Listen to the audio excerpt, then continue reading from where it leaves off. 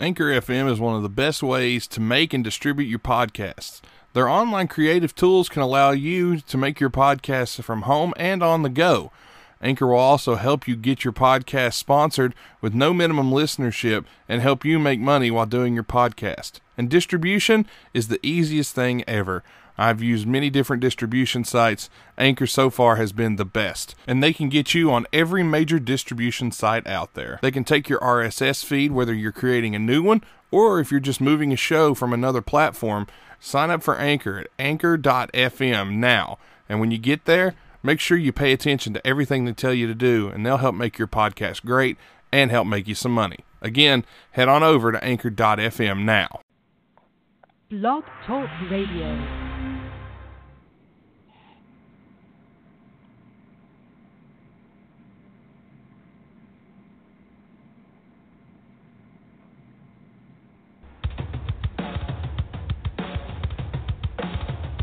You're listening to Wide Men Can Jump on the Wide Men Radio Network, located at blogtalkradio.com/widemencan'tjump. We're brought to you by the law offices of Stephen P. New, wowfreecam.com, and facebook.com/makeupkennedy.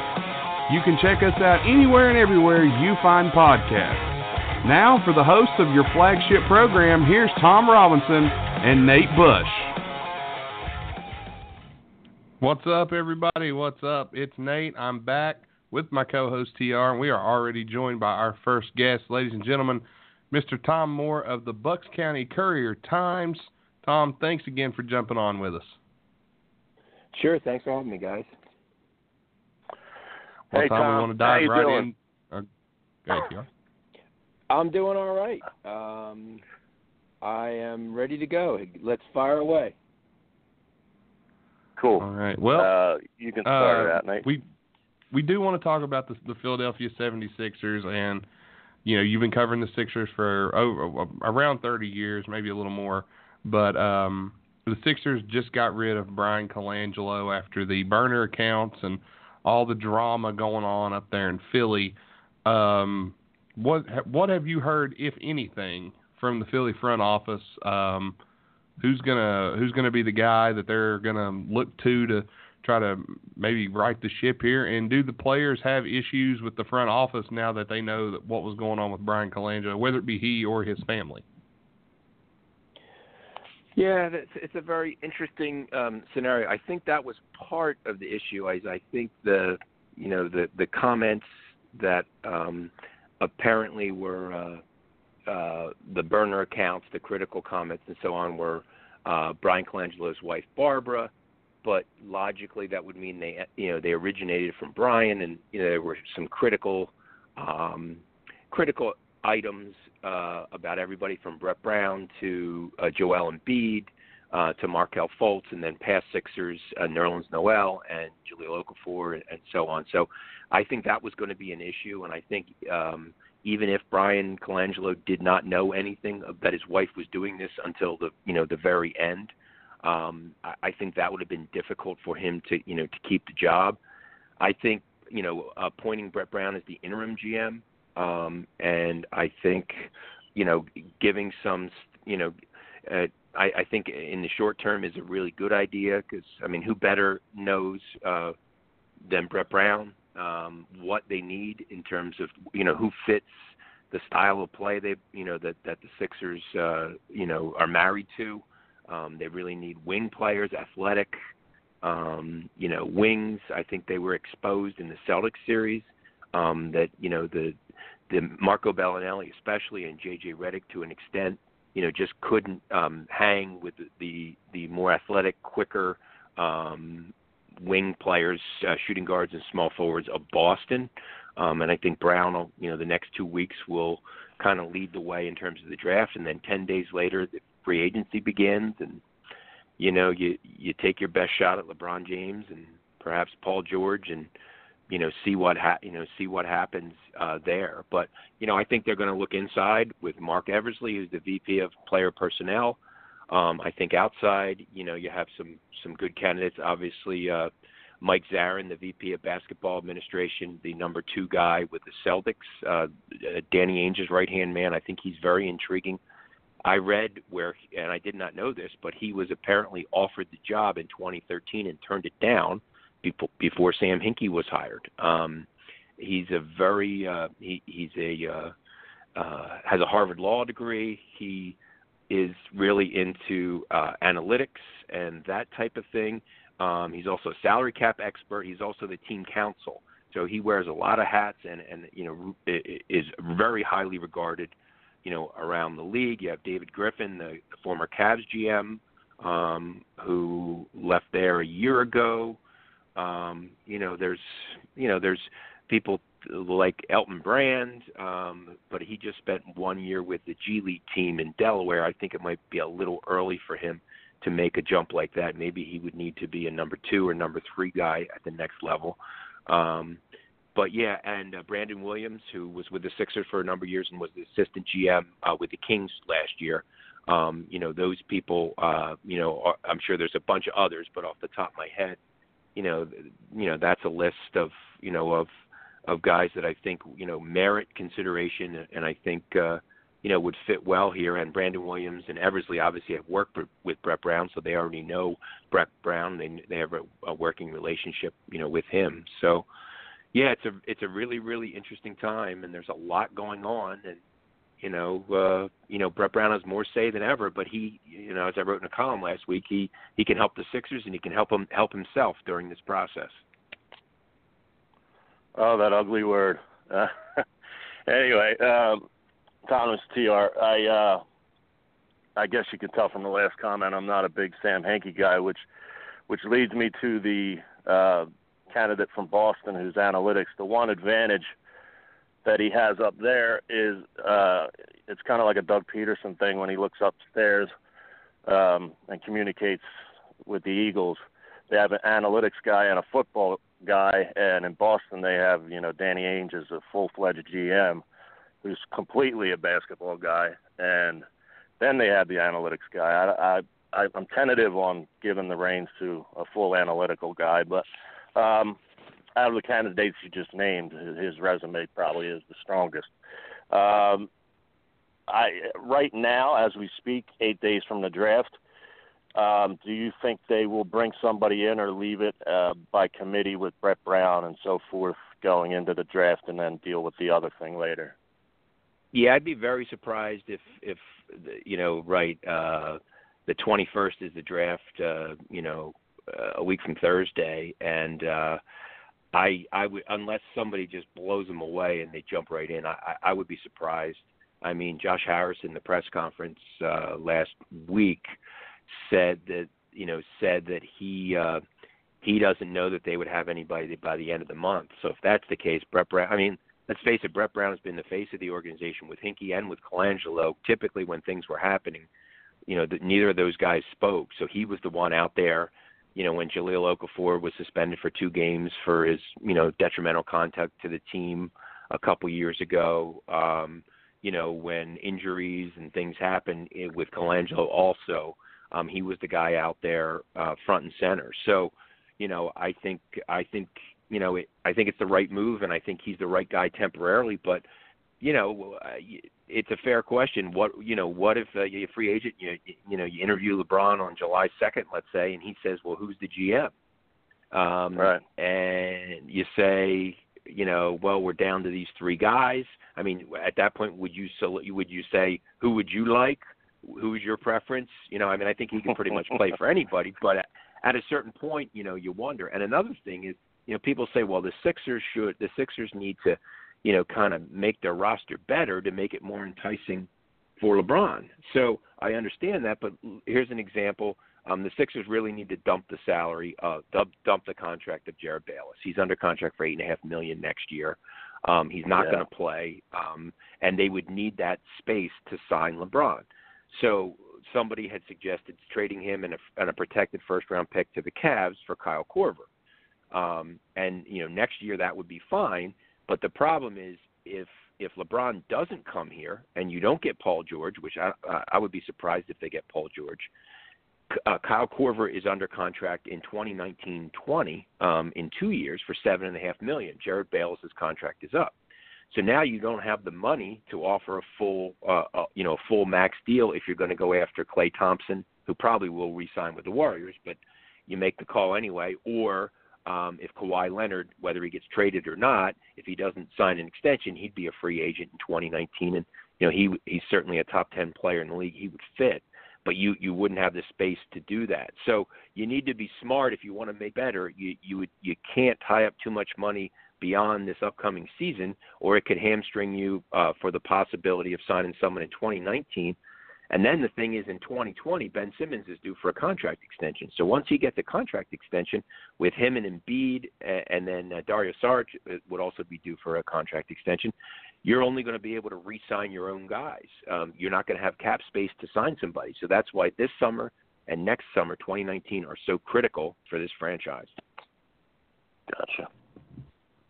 Yeah, it's going to be interesting to see what moves are made in the off season with free agency looming and the draft coming up. One thing, speaking of the draft, the Sixers have been working out a lot of players. They've got a lot of picks. I believe they have 5 picks in this draft. Am I right on that, guys? You guys are the 6. Sixers. They have numbers. Yeah. They have 6. Okay. They have numbers 10 and 26, and then they have 4 second-rounders. They will not make all 6 of those picks, and they'll probably stash at least one player overseas, if not more. In my mock draft, I had them stashing 2 players overseas, actually. So it's quite I don't know. possible. They could stash 26. They could stash a second rounder. They could trade them for future picks. They could combine them and move up or whatever. Yeah. Yeah. But if they keep the pick they have right now, it's interesting to look at their needs. They're going to go after LeBron, and they're going to go after everybody, but they need a solid wing player, as you mentioned earlier. I've got them taking Mikal Bridges from Villanova with the pick that they have. I believe it's the 9th pick in the draft. Maybe it's the 10th. I forget which one it is, right off the top of my head. But that's who I have them taking in my mock draft. But what say you, Tom? Who's the guy that you think the Sixers will end up with? Depending, it's the 10th pick. Depending on who's available at 10. Right. I mean, I think it would be one of the M.I. Bridges. Both Miles from Michigan State and Mikal from Villanova are. I've seen Mikal slotted to go anywhere from 7 to 11. And Miles from like 8 or 9 to like 12 or 13, so they're both kind of in that range. I've actually got Miles going. I got Miles going right after him, so. Yeah. So I got them together myself. A 2-guard. Yeah, he's more of a 2-guard. He's a little smaller. He's a 6'4", 6'5", than Mikal, who's 6'7". I think Miles is maybe more NBA ready at the offensive end. But I think Mikal is more NBA ready at the defensive end and is a better athlete. So I think it kind of comes down to, what you think is the best fit, what you're looking for specifically. I mean, Mikal is 6'7", but his wingspan is 7 foot. So, he certainly he can certainly guard 2s and 3s and maybe even beyond 2 positions. I wrote something like a month ago, and I'm intrigued by Michael Porter Jr. I know he only played in 3 games. He had, back surgery at Missouri, but he was the number 2 rated player in the high school class a year ago coming out of high school. If he's still on the board at like number 7 or number, I would be tempted, assuming I've done my due diligence and I find out there's no real worries with the back, that everything is fine, that it's, there's no lingering effects or no reason to worry going forward. I would certainly be willing to, trade 10 and 26 for, to try to move up to 7 or 8 and get him if I think that he's healthy, because I just think he has a lot of skill and a lot of upside. But in terms of Miles, I think Miles is a little maybe more of a safer pick. Miles a little safer pick. I think Mikal has potentially more upside, but I think if he doesn't develop offensively in terms of being able to create his own shot and handling the ball better, that he may not be. I mean, he's sort of the prototypical Mikal, the 3-and-D guy. He's a 3-point shooter and looks like a pretty good defender. But can he can he develop the be a better ball handler and create shots for himself and for his teammates. And that was another thing that showed in the Sixers-Celtics series. The Sixers didn't have a lot of guys. Really, the only guy they played who could create a shot for himself or anybody else essentially was Simmons. Fultz didn't play since he, regressed and really struggled in the Miami series. So they really need guys who can create shots for their teammates and, not have to kind of run plays all the time, or at the end of the game when you need something, they can do it where you can get a decent shot off, which sometimes is an issue with this team. But I think Mikal being familiar with the city would also help where he went to Villanova. I think maybe that might play a little factor into it as well, just in my opinion on that. Well, he's also. I mean, he's from Malvern. He went to Great Valley High School. He spent essentially his whole life in the Philadelphia suburbs. So yeah, I probably did 11 Villanova games this year between the Big East and the regular season and so on. And got to see him play a lot. He really took a big step forward from his sophomore year to his junior year. I think he has a lot of potential. As I said, it's just a question of how much he's willing to work and, develop a better mid-range game and as a ball handler, because you're going to need him if he's a two guard to be a secondary ball handler. And, if he's not able to do that, that's something in the NBA with the pressure and so on. You need multiple guys able to bring the ball up the court. So, he certainly has a lot of ability. Yeah, it's a very interesting, and usually every year you guys know somebody kind of falls that you don't expect and somebody jumps up that nobody expects, and it kind of throws everything into a tizzy. So somebody's available that you didn't think would be there. You got to make sure you did your due diligence and you know what's going on and what his story is and if he makes sense and what his high school coach says and what opposing coaches say about him and what other players in college said about him, et cetera, et cetera. You have to be ready because there's so many examples of that happening where a guy everybody thought was going to go fifth is on the board at 8. Now, what does the team at 8 do? Yeah, I've been following who they brought in to work out, and it's like a veritable who's who, and it's making my mock draft board go crazy because partially just like Nate's from West Virginia, and he's a big Javon Carter fan, and he sold me on him. So I personally want them to keep both first-round picks. And as you said, see if someone falls, et cetera, et cetera. As far as Michael Porter Jr., I was a big I've always been a big McDonald's game, and I've always dialed into high school towards the end of their season to, check out the potential prospects and what have you. And I think he was number one until Bagley reclassified. I think he was like the top dog. I think you're right. He ended up being number 2, and I think he was the MVP of the McDonald's game, if I'm not mistaken. So he certainly has a lot of, with the Bagleys and Aitons and all those guys. So he certainly has a lot of ability and a lot of upside. Didn't play much. This year re-injured himself in his first game and then didn't play until the SEC tournament and then in the one NCAA game, and that was it. So, you really need to do your work there. But it's just someone that would tempt me. It's kind of a guy who, if you're looking for, kind of undervalued, assets or potential, difference makers, he's certainly a guy that if he's healthy, could really move, could move the needle. And here he wouldn't, whether it's him or Mikal Bridges or Miles Bridges or whatever, they wouldn't have to come in and play, 40 minutes a game right away. That, they should have enough depth that they could, play 18 or 20 minutes a game as a rookie and get a taste and not have too much responsibility and, and so on. And, get stronger, get accustomed to the travel and the competition and the size. More size, more quickness, and all that stuff. Yeah, two quick things. I'm an outside the box thinker. From that same McDonald's game, there was a guy, Mitchell Robinson, who was supposed to go to Western Michigan, and I think he was ranked about 4th or 5th, maybe a little lower, but center, and he ended up not going to Western Michigan and kind of sitting out, and he's available. So with the 6 picks, whatever they do to benefit the team, I'm down with. I'm on board with. But he's a sneaky guy that could drop and end up making an impact down the road, a few years down the road. He reminded me of a taller Sean Kemp. He was just a real strong presence, dunking over everybody and whatnot. And the second thing I was going to bring up was related but non-related, and it's certainly outside the box. If LeBron does not end up here, and one of the other suitors, God forbid, is the Celtics, there's that dynamic with LeBron and Kyrie. Kyrie left him, and then he kind of has to deal with him again. Is there any chance in this wacky world of off-season that Kyrie Irving could somehow end up in Philadelphia if LeBron ends up in the Celtics, in Boston, rather?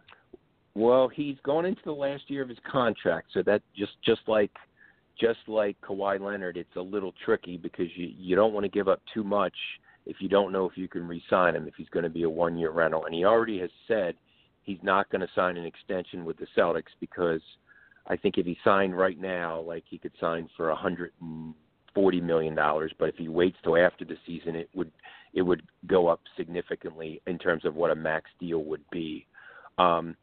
So, well, he's got to be able to really shoot the ball because Simmons is kind of your point guard, and what's going to happen with Fultz, you'd have a lot of ball handlers. It would depend, if you could get him on a discounted deal or depending what it would cost you, that would certainly be something that, you would consider, for a year, depending what what they would take in return or what you would do. I mean, it's always worth, and Brian Colangelo and Sam Hinkie were both this way. They always made the call, and that's what you need to do because you never know, when somebody's going to say yes or if somebody's really looking to make a deal, and they're not necessarily saying it publicly, but if you keep, you call at the right time and you offer the right stuff, things can happen. But yeah, I mean, I would call the Spurs and see what they want for Kawhi Leonard. It's probably a lot right now, but maybe in a couple weeks, if he doesn't, re-sign or it doesn't look like it's going to work out there, maybe the price would drop. But again, he'd be a free agent in 2019. So if he's not willing to sign an extension here, you can't give up, 2 starters and the 10th pick for a 1-year rental. It's not worth it. So that's the danger in guys like, Kyrie and Kawhi Leonard that, you could end up with nothing next summer at this time next year in, 12 and a half months. They could leave and you get nothing in return. So kind of it makes it a little more complicated, and you need to really be careful given those factors. One more, Nate. Go ahead. Great point on that, Tom. And you've kind of just educated me and sold me because of the key factor of the gentleman from Boston. You did end saying that he's a salary cap expert, so he's just moved up into my personal rankings as far as potential GMs, because that's obviously a huge factor. You need somebody who knows how to work those numbers. So thank you for educating me on that point. Oh, sure. Well, thanks. I just, I don't know. I mean, I'm sure there's a lot of really, and the thing is, there's a lot of decent general managers out there, but to be different and to be really good, you need somebody who's going to move the needle. Danny Ainge has moved the needle. Look what he's done in, Boston. You need somebody here who's going to be able to make deals that really benefit you and help your team both in the short and the long term, which is not easy to do, but that's what the Sixers need. So if they can find somebody who they think can do that for them, that should probably be their pick. And I could see Brett Brown still being in charge the first or second week of July if they don't have who they want yet, or there's a second round of interviews or whatever. And, rumblings are that a lot of, even GMs around the league are interested because, it's a team with 52 wins, 2, core pieces, Embiid and Simmons, that, look like they could be, top 10 or top 15 players for years to come. So, and the East really after the Celtics, right, especially if assuming LeBron leaves the Cavs, there isn't a whole lot in the East. So the Celtics, are the standard that, you have, and the Sixers, by losing to them 4-1 in in the Eastern Conference semifinals, they have an idea of where the Celtics are and where they need to get and what they need to improve. Right on. Tom, do you have time for one more question? All right. Yep. One more. Thanks. All right. Well, this will be the last one. Again, thank you for coming on, and we really appreciate your time with us. And you're one of the best when it comes to reporting on the Sixers, and thank you so much again for your time. But J.J. Redick, Marco Bellinelli, Ersan Ilyasova, all their contracts are up. Do any of them, or more than one of them, end up back with the Sixers next season? All right. Well, let's say LeBron does come here, just for argument's sake. You would be at the salary cap limit. So the only salary cap exception you would have would be a mid-level exception for about $4.55 million. I would offer that to J.J. Redick. I don't know if he would take it, because even if LeBron's here, you still need shooters. So I would try to get him to come here with that exception. If he doesn't come here, then I would go, maybe Avery Bradley or somebody. You really need a shooter at that two-guard position. Now, if LeBron doesn't come here and Paul George doesn't come here and you can't get Kawhi Leonard in a reasonable trade, you could choose to do what Brian Colangelo did last year, in that you could take – right now the Sixers have like $25, $26 million in cap space. You could use that on one-year players. You could give J.J. Redick, $13 or $14 million for 1 year to come back. And my next priority would be Ilyasova among that group. You could give him $6 million or whatever it is. They do need a backup center, and Ilyasova kind of played that role to a degree, but they need a bigger guy, a backup center, somebody who's, 6'10" or bigger and, is a factor in the lane or whatever. So that's something that maybe you would throw $3 or $4 million at somebody there, for a year. And then the idea would be next summer in 2019, now you make your run at Kawhi Leonard theoretically, or perhaps Klay Thompson. But Bellinelli, I think, for the crazy shots that he made, and he certainly was an upgrade offensively off the bench. I think the Celtics really proved they really took advantage of him at the defensive end. So I think you realize if you're going to upgrade, if you're going to advance past the beyond the second round, you're going to need to get more athletic wings. I mean, the Jaylen Browns, and the Jason Tatums and those guys. Marcus Smart's just from the Celtics just abused Bellinelli and J.J. Redick. And I think you can live with one of those guys, but you can't have too many of those guys on the court at the same time. You just can't. You can't overcome that. The lack of athleticism and foot speed. So I would say Bellinelli, it's time to move on, regardless of what happens. My first priority would be Redick. Either way, whether LeBron comes here or not, depending on what he's looking for. He got $23 million for this past year, so maybe he'd be willing to come if he thinks they have a chance to win a title. When LeBron goes places, guys tend to be willing to, play for less because they're chasing rings and they know wherever he is, you're going to end up in the finals, which has happened, the last 8 years in a row, if I'm not mistaken. So, yeah. But yeah, Ilyasova, has value. When Saric struggled, he really stepped in and gave him quality minutes off the bench, and he could play at the end of games. Also not the fastest guy, but, a competent defender, a decent rebounder, stretch the floor, shoot the three, and a pretty good passer and a good teammate, and Embiid likes him. So that combination of factors, and he complements Embiid well as a stretch four. So, I could see one or two of those guys potentially coming back, depending what happens if they get LeBron. All right. Well, ladies and gentlemen, that's been Tom Moore of the Bucks County Courier-Times. For 76ers coverage, you can find him on Twitter. What would be your Twitter handle, Tom? It is at Tom Moore Philly. All right, that's at Tom Moore Philly. Follow him. Anything Philadelphia news related, this is the guy, whether it be the Eagles, the Sixers, the Flyers, anything Philadelphia related. Tom's the guy, and thank you again, Tom, so much for jumping on with us and giving us some time. Sure. If I don't know it, I'll just make it up with the Philly team. So thanks a lot, guys. Have a good night. All right, good to catch up.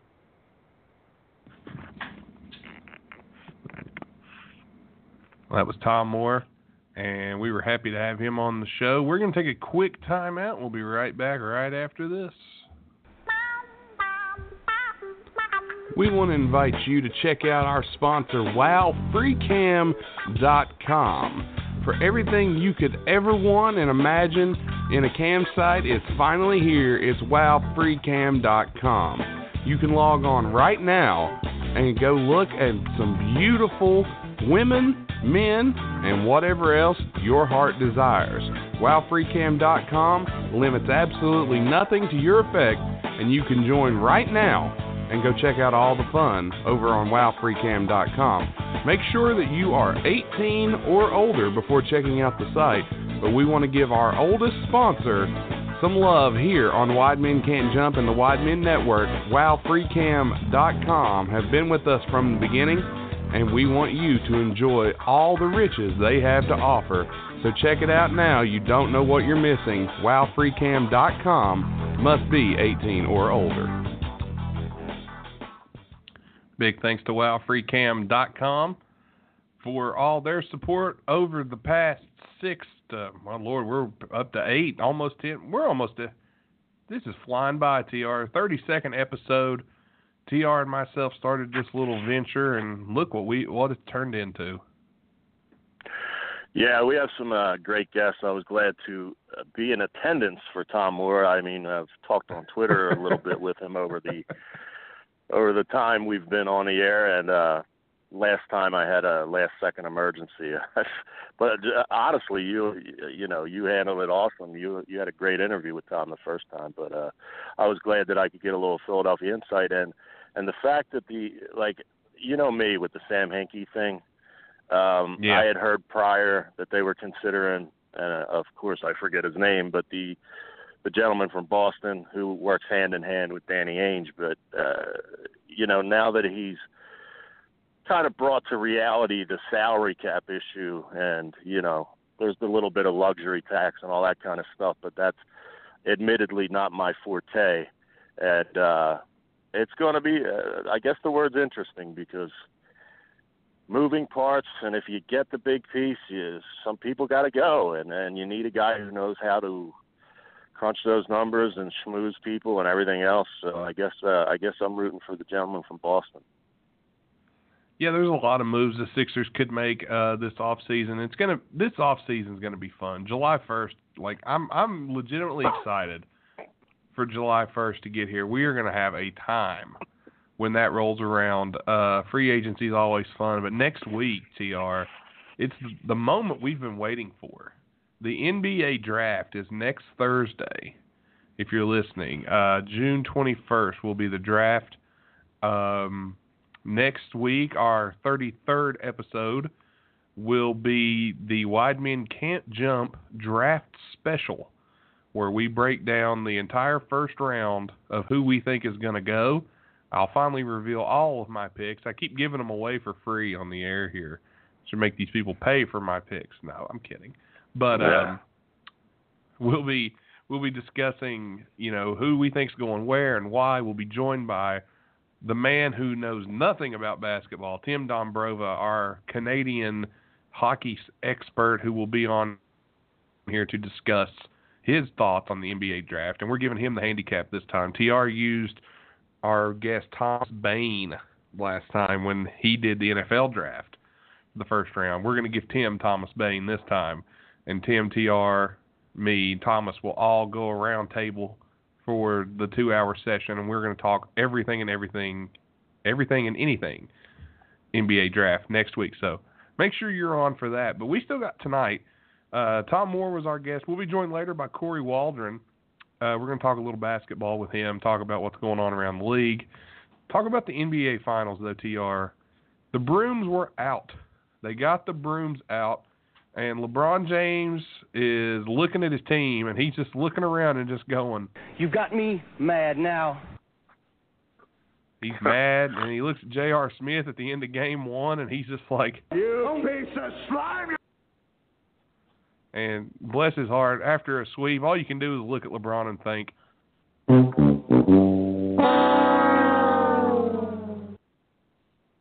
a shame, a shame. 4-0, the Warriors sweep the Cavs, and Game 4 was not even a contest. We could have all just stayed at the house. The man had a broken hand, for God's sakes. I don't give a good goddamn if he's got a broken hand. You know why he got a broken hand? For punching a chalkboard. That's his fault. Don't be an idiot.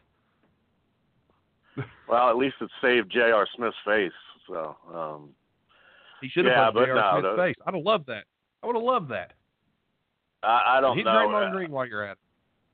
I'm 99% sure, because I was watching it as it unfolded, that your favorite LeBron lover, Brian Windhorst, broke that story, because he commented like immediately after the game that, you know, something that, like, he kind of inferred that he knew all along, like he himself, Brian, knew all along that he says, no, LeBron's not making an excuse. I'm not making an excuse, but it should be reported that he did have a self-inflicted hand injury that he did not want to make public.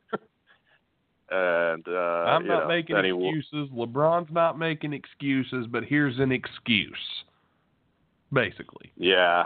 I mean, the reality, I was, you know, I people might say I hedged my bet, so to speak. But when you guys put a gun to my head, hypothetically, I said the Warriors, and I said, you know what, the Warriors in a sweep.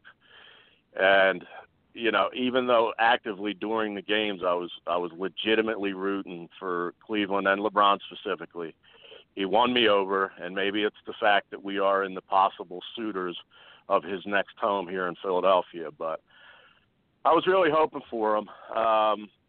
But reality and fandom sometimes don't mix. And yeah. The Warriors. I hate to interrupt you, TR. I hate to interrupt you, but ladies and gentlemen, it's background Josh Brown has made an appearance. Holy. Hello. That's background. That's all he's got. All he's got is hello from a distance. All right, JB. We'll see you next week. Told him we'll see him next week. Yeah. He said, good to see you. We'll see you next week. Good night. Thank you and good night. All right. His Mavs, I think, are going to have a steal in the draft next week. No, we won't. No, we won't. We'll fuck that up like we've done everything else the past 2 years. Well, you know, that could happen too. But it will. It will. They've got a good spot at 5, so we'll see where they go. But anyway, yeah, Golden State. I didn't mean to cut you off, TR. It's just had to make an appearance. That's fine. I was just saying what everybody else knew, that the Warriors are the most dominant team. I don't buy for a second that Chris Paul, if he was there and his twin brother Cliff Paul from the old insurance fucking commercials, the Warriors, you know, when they need to turn it on, no matter who the hell was in Houston, they would have won that series too. There's a narrative, and I hate using the word because it's a 2017 word that everybody overuses, but there's a minority narrative that they were 1 quarter away from being in the Western Conference. No, they weren't. They weren't. Man. The Warriors' mentality is, other than when Draymond Green got kicked out of the series for doing his dumb shit, or Game 5 or whatever, when Cleveland for being himself, somehow, yeah, for being a douche. They're basically a 4-year straight champion, and that was a key shot by Kyrie Irving in the one in the middle that Cleveland won, and good for them, good for that city and everything. But for all intents and purposes, the Warriors are the last 4 years, with and without Durant, have been the best team by a large margin. I don't care about record. They're just dominant, and I'm hoping that changes soon. I saw a little scroll at the bottom that Draymond Green, I don't want to misquote it, something to the effect that he would be available if something, or you know what, I shouldn't have brought it up if I didn't know exactly, but something teasing that he not that he's one of the free agents or anything, but it said he would not re-sign if the offer wasn't right, and he would like look to other offers. In other words, just putting his name out there. But I don't think that they can last that much longer. Maybe they can. They're still relatively young, but I think somebody's got to, everybody's going to be making moves, which is great for our show. And I'll let you jump in after this. These guys, like, that I thought this year coming out, the draft next week and what have you, the guys at the Sixers are coming and working out because they have 2 first-round picks, and it's, 10 and 26 respectively. Bad, man. I thought this class was a down class, but to me it's not. I thought the same thing until I started going through the numbers and looking at the players. Like we discussed, the draft is looking like you're going to get players that are not going to be superstars, and there's not going to be a runaway like superstar in this draft. But man, there are just role players galore all throughout this draft. Yeah. Even in the late 20s and in the second round, TR, there are diamonds in the rough in the 30s. Like, to me, the best defender in the country could go in the 30s. And of course, I'm a homer, I'm biased, but Javon Carter was the defensive player of the year. He is projected to go in the 30s, in the second round. He's the best defender in college basketball. There's going to be Mitchell Robinson is projected, the center that you talked about. He's projected to go in the 20s. He may not. Some drafts even have him going outside of the first round. He's a 7-1 All-American. I don't know what he did in that one season, but he was a beast in that McDonald's game and the highlights of his senior year in high school. Well, he took the year off and just prepared for the draft was all he did. That's all the dude has done.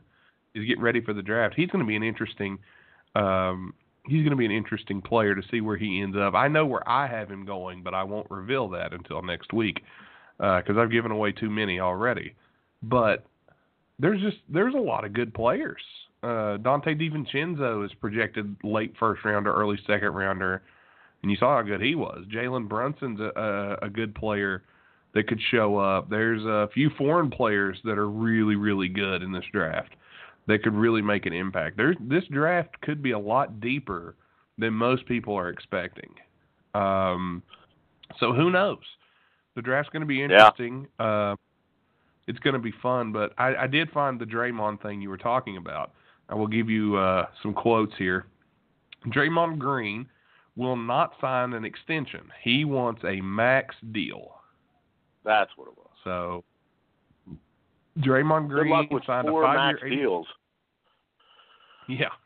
Draymond Green signed a 5-year, $82 million deal in 2015 so they could get Kevin Durant. Draymond Green said, "I took less so we could go after KD. I'm a student of this game. I studied the business side of it and the numbers where some people don't. They leave it up to their agent." So Draymond Green is eligible for a 3-year, $72 million extension that starts in 2020 and 2021, but he would turn it down if offered.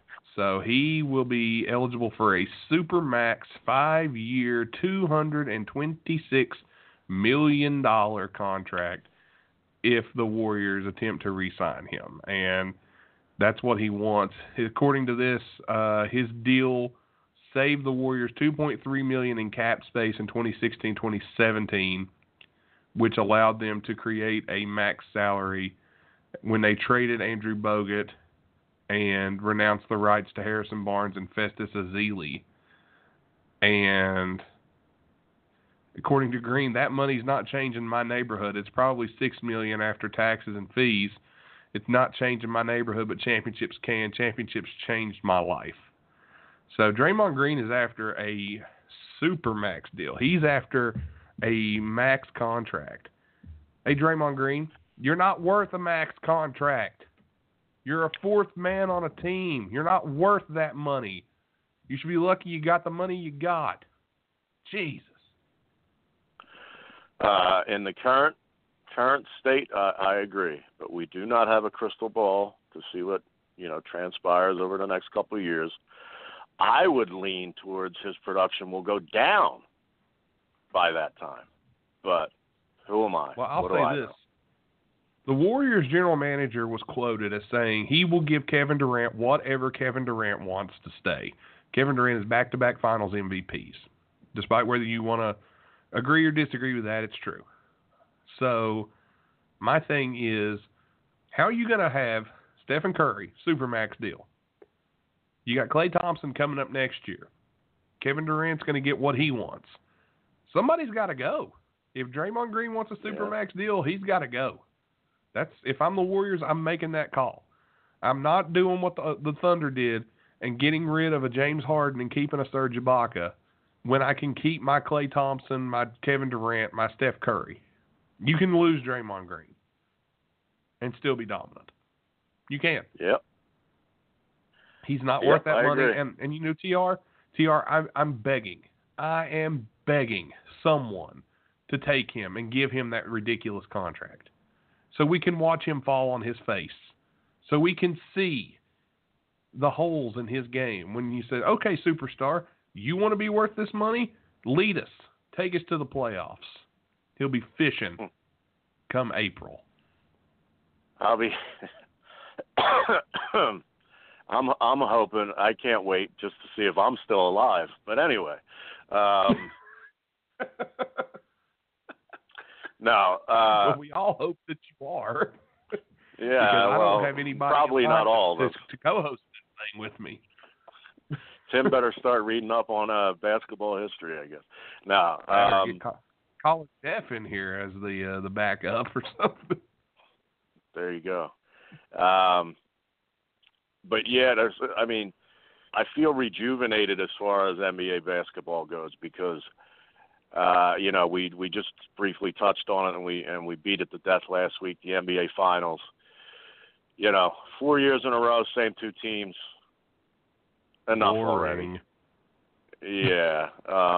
Like and I don't think it would have played out that way. Over.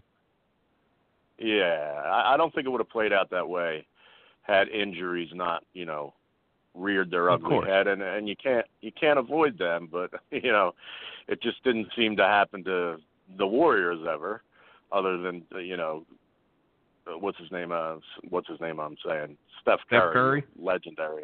Legendary. That's Steph the Curry. thing. That's the thing. The Warriors can lose a guy. They can go in missing a player because they have two other guys that can step up. Any of those guys can score 35, 40 every night. They have pure scorers. And let's not discount. I know the Warriors are more than just three guys. You can't discount guys like Sean Livingston, who played exceptionally well in the finals. You can't of course, Draymond Green's a good player. I'm not going to say Draymond Green's not a good player because he is. He's a good player. Is he worth a Supermax deal? No, but is he a good player? Yes. They got Iguodala back in the finals, and that helped. You have guys like Nick Young who can just shoot the lights out when he needs to. He went from, I believe the quote was, he went from getting snitched to winning chips. I think that was the quote from winning championships. So, or no, it was I went from getting snitched on to putting rings on. That's what it was. That was the quote of Nick Young. Good old swag. But they're more than that. Kevon Looney, who is a good presence on the inside. They've got these players that all play well. Jordan Bell and guys like that. But you got to have that driving. They got Jordan Bell. The last pick of the first round or whatever. Yeah. Yeah. If he was playing for any other, not any other, but I'd say 20 other teams, he could have started. A lot of rookies started this year. Well, here's the thing. A lot of the rookies that you see, and we call them busts, in those high first-round picks is because they come out and they have to play immediately. If you're taking a guy in the top 5, you better be ready to play him immediately on your team. Unless you I agree. Traded for, kind of pulled like Boston did and got Jason Tatum. But if you've got that guy, you're going to have to play him because he's got to make an immediate impact. You're depending on this top pick to help turn your franchise around. You can't take a project. Now, if you've got a late pick, you can and you've got players on your team that can help develop, you only get better by playing with players that make you better. That's why you see guys that go to San Antonio, guys that go to Golden State. They play with these guys every single day. Jordan Bell plays with 3 of the best players in the world, 3 of the top 10 in the league right now, every day. Yep. He's at practice. He's guarding these guys. He's playing with them. They're giving him pointers. He's going to get guarding better. him. Yeah. Exactly. It's the old Alex Smith, Aaron Rodgers argument from the NFL. If Aaron Rodgers would have got taken first and went to that awful 49ers team, would he have been as good as he is now? Or would Alex Smith look like Aaron Rodgers does now because he sat behind Brett Favre and learned how to play the game? I mean, who knows? But that's what it comes down to. If you're on a team with good players, you will improve because you're playing against better players. That's the only way you can get better. That's why guys improve. Yeah, I pretty much guarantee whether he stays there or goes somewhere else, they'll be like, damn, this guy's good. You know, and yeah, and everybody's like, how did we if they lose this? some moving parts. Yeah. Meanwhile, he's already got a ring, and he's already, and Kevin Durant was on Jimmy Kimmel, and it seems consensus. He asked him, who had the biggest party or what have you, and he's like, without batting an eye, he said Swaggy P. He said we'd be in towns like Milwaukee and nothing against Milwaukee, but like just non-traditional like party towns, like not party towns in other words. Milwaukee could be a party town. They do have all the beer factories there. Well, but I understand what's true. But he mentioned several of the towns, not, in other words, not New York and LA. There was smaller market. There was one too, and he said at any time we could be anywhere, and somehow Swaggy has his shirt off at a nightclub, and so he's enjoying his time in the NBA, whether it be a starter or the bench. He just loves the road. He'd probably make a good old school pro wrestler, Swaggy P. Yeah, he probably would. That's true. But before we move on, go ahead. Real quick, I forgot to ask Tom, and now I'm pissed. I don't know how. I think it broke earlier. It broke earlier today from the Ringer again that the word was after Fultz. You remember I was like gloating when I told everybody Fultz was not the guy, and then he came in and worked out, and he shot like 1 for 32 literally from 3 points. Yeah. And some people were making excuses that he just got out of a car coming from Maryland and blah blah blah blah blah. And I said, no, he's just not the first player in the draft. I couldn't convince anybody till they saw it with their own eyes. But anyhow, the Ringer said more developments as they come, but a great amount of Sixers staff wanted to look at Tatum and even Lonzo harder after that workout. And Colangelo shot them all down. And he said, nope, this is our guy. And, so that now that's a story of, Colangelo lost. I mean, I knew he made the deal and everything, but I didn't know he was that responsible for that pick. So, I wanted to know if Tom heard anything more on that, but no, what are you going to do? We'll get a hold of him again. But go ahead. I didn't mean to interrupt. Well, no, you brought up the point where I was going. You actually segued without even knowing it. You mentioned Lonzo Ball. Good. Yes. LeVar Ball was on TV the other day. That's Tim's favorite guy, LeVar Ball. He made the statement that LeBron James plus Lonzo Ball plus LiAngelo Ball is a championship waiting to happen. TR? Wait a minute. Let me hear this again. Lonzo Ball plus who? LiAngelo Ball, his brother, and LeBron James is a championship. TR, let me tell you this about this guy. This guy is one of two things. He's basically the used car salesman of the NBA. Because this dude has a way to just keep his family's name in the limelight. Because I'll be honest with you, LiAngelo Ball is not getting drafted. I don't want to break it to anybody. So. LiAngelo Ball is not getting drafted. If he gets drafted, it's going to be a pity pick from Magic Johnson. If Magic picks him, especially if Magic picks him in the first round, he should be fired. He should just be, and his name should be stricken from NBA record books. LiAngelo Ball is not very good. Lonzo Ball is a good basketball player. Do I think Lonzo was the second best player in the draft? No, but do I understand why the Lakers took him? Yes. Man, LiAngelo Ball is not a good basketball player. That dude has no business in the NBA. And if I think LeVar Ball, I think it's all put on. I don't think he believes his kids are this good. I think he knows that they're not as good, and he has to hype them in order to get them where they're at.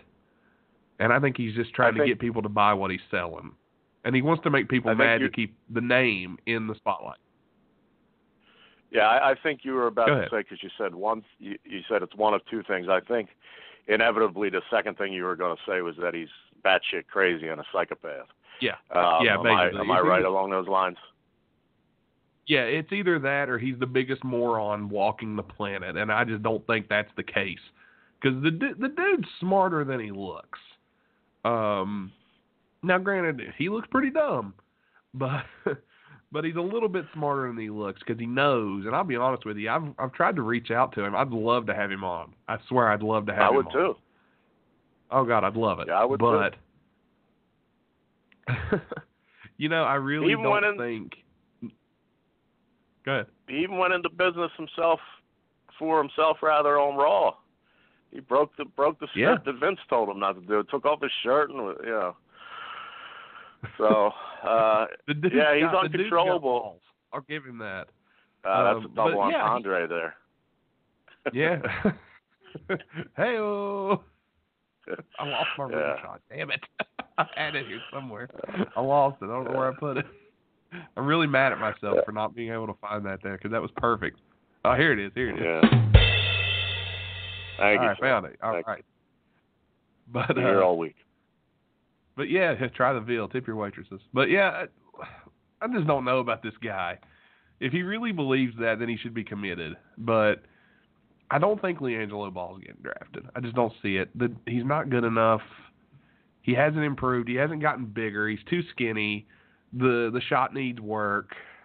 He's just not ready. He's just not in the top 60, maybe in a couple of years. I was, you inspired me to really look hard, and that's what got me up for this draft because instead of sitting around all night, I really looked into things and the available talent out there. And he's not. I mean, it's hard to even put a number on him because of the thing in China where he left UCLA and all that kind of stuff. But he's not in the top. I'll just be safe and say he's not in the top 100 players right now available for the draft, and they only pick 60. So he may.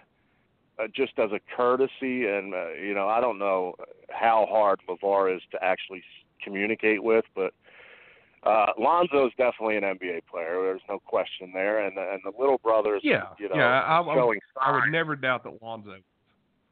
Because he is. If the little brother turns out to be an all-star level player by that time. Maybe just because LeVar's so batshit crazy or a genius, you want to, if you're Magic Johnson, say, hey, man, we just have other needs, but no problem. I'll invite him to be part of our summer league team, and he can make it that way. Now that that's I possible. I could see that. And you know what? That's fine.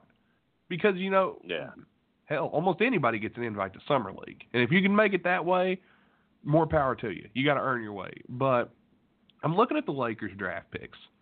They're sitting at 25, and they only have 2 picks this draft, and 47. 47 will be interesting.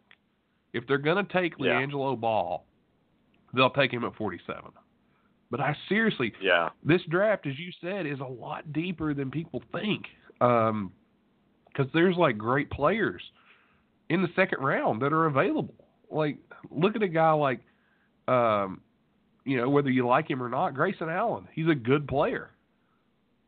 He's a projected second round pick. And Jared Vanderbilt. Go ahead, Jared. Go ahead. Yeah, Jared Vanderbilt out of Kentucky. He's a second round player. You're looking at guys like, just to name a few, Justin Jackson from Maryland, who had a good year. Devontae Graham, who played at Kansas. He's a second rounder. Josh Okie from from Georgia Tech, another good player. Mo Wagner, second round projected pick. So, I mean, you got to step up your game this year. If this is the draft you're coming in, you've got National Players of the Year that are looking at second round picks. You're looking at guys like the guy who led Michigan to the finals against Villanova. Yeah. The dude that really showed up big for them, and Mo Wagner. And he's second round pick projected. So yeah, what do you got, LeAngelo? That's the question. What can you do? It's there's like from a Philadelphia standpoint, as I said, they've been working out just about everybody. The two guys from Miami, Lonnie was the other day, Lonnie Walker, and Bruce was there today with Javon Carter and Bruce Brown. And the one that, we follow our friend Keith Pompey along with Tom Moore pretty closely. There are guys, so to speak, that I look to for information and videos and so forth. And Zaire Smith has blown away people. Like, he's projected 17, 16. He's projected pretty high. But he came in here and he dominated so far. As far as like everybody's attention, he was the most holy shit guy that came through Philly. And, he could be that Donovan Mitchell gem, in the mids. And then this is going to be crazy. Like Tom mentioned, Michael Porter Jr. The one drawback on him is that the word pass is not really in his vocabulary. But, it wasn't really in Kobe's either, and Kobe turned out okay. Not that I'm comparing those two. But there's just so many. It is easier to have a real good basketball, like 3 or 4 good basketball minds really looking at these guys. And I'll throw in the analytical guy. You know what I mean? I just don't want the analytical guy making the final call. But you put that all together. There's nothing wrong with analytics at all. But you don't want, like, that's the thing. Like, there's nothing wrong with basketball evaluation. But you don't want everything to just be an eye test. You need stats. Right. Stats are important. You need a good mix. It's like when I'm trying to think of the only thing I can think of to say it is you need a good mix of both when it comes to, like, even running the country. You need a good mix of both sides to make things work. And you need that for the NBA draft. And you need that for your front office. You don't want guys that only go by the eye test, but you don't need just guys who go by stats only. Does that make sense? You need a little bit of both. Sure. And balance each other. It's a balancing act. So, but we'll dive a little more into that here in just a second. Let's go ahead and take one more timeout. Here we got a guest that should be coming on with us anytime, so we'll go ahead and take another timeout. We'll be right back right after this. Have you been injured on the job, facing divorce, or experiencing workplace discrimination? You can rely on a compassionate, thorough representation at New Law Office. That's right, the practicing law of Stephen P. New. He has practice areas of personal injury, automobile accidents, workplace accidents, mesothelioma law, Social Security disability, unfair insurance practices, family law, and employment discrimination. Mr. New is a proud sponsor of Wide Men Can't Jump, is a big basketball fan, and also pro wrestling fan in the West Virginia area. Stephen P. New will fight for you and will represent you, whether it be locally, or nationally. Get your free consultation today by dialing 1-888-692-8084 or visit newlawoffice.com today. Again, that's 1-888-692-8084 or visit newlawoffice.com today. That's right. Thanks to Stephen P. New, our sponsor. Had him on last week. He was awesome. Steve New's the man. We're so glad that he is here with Wide Men Can't Jump. Wide Men Can't Jump, and he is a great dude. Agreed. You still with me, TR? There you are. There you are. Yeah, I'm here. Okay, just making sure. Just making sure. Okay, then you were silent. I thought I lost you.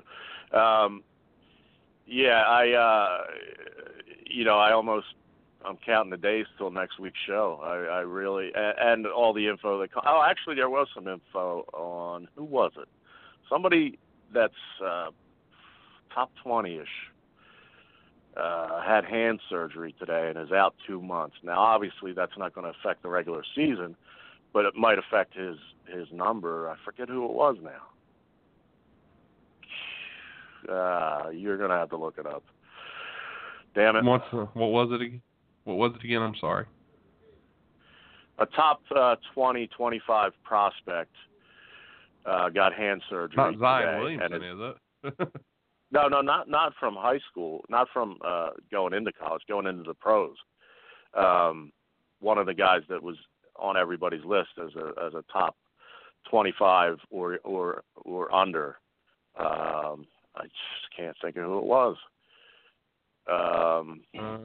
Kevin Herter, or I forget how to pronounce his name. I did see that. I did see that. It was actually AJ Wojnarowski had it up on his podcast, or not on his podcast, but on his Twitter page. Hold on just a second.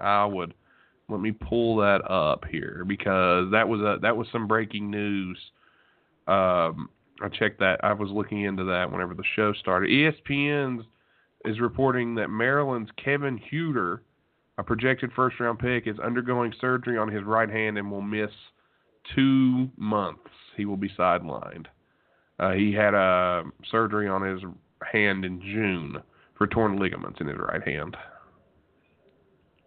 So that's big news. But speaking of big news, TR, we'll get back to that in just a second. We are joined right now. I hate to interrupt you, buddy, but we are joined right now by, from Full Access Hoops and Off the Glass, this is Corey Waldron. Corey, what's up, buddy? What's up, boys? Sorry, I had a little technical difficulty, but better late than never, I suppose. Hey, thanks, Corey. I appreciate you checking out. Yeah, we had. I was messaging Corey trying to figure out what the technical issues were. We got her straightened out. Like I said, Corey is with Off the Glass and does Full Access Hoops. You can check him out online. We talked a little bit during the week, but he is at kwalhoops.com. That's KWAL Hoops on Twitter. So follow him, show him some love. So Corey, NBA season is over. The offseason begins. Free agency rumors are running rampant. What are you hearing? I know we've talked about LeBron. We've talked about Paul George possibly going to LA. How about some other guys? Are you hearing any other players that may have new spots next year, like maybe a Boogie Cousins, or is there anyone out there making some waves prior to free agency? I mean, I've heard some rumors, like I don't know how true the rumors are, but the Wizards may have interest in DeMarcus Cousins, maybe a sign-and trade that sends Otto Porter Jr. to New Orleans, which obviously would address the wing issue the Pelicans have. I think Boogie is kind of one of the players where he could end up on several dark horse teams, like maybe even the Lakers if they missed out on a Paul George, LeBron James. Maybe they swing at DeMarcus Cousins because they have all the cap space. And I think Clint Capella, I know that the Brooklyn Nets may have some interest in sending him like a restricted, they've been known to send restricted free agents a max deals. I know they have some interest in him as well. Yeah, Boogie Cousins is interesting, as is Capella. Two interesting guys that, get lost in the shuffle with the LeBron, Kawhi Leonard, possible wanting out of San Antonio and everything like that. But had Boogie Cousins not had that injury, it would be a lot more fascinating to me. Because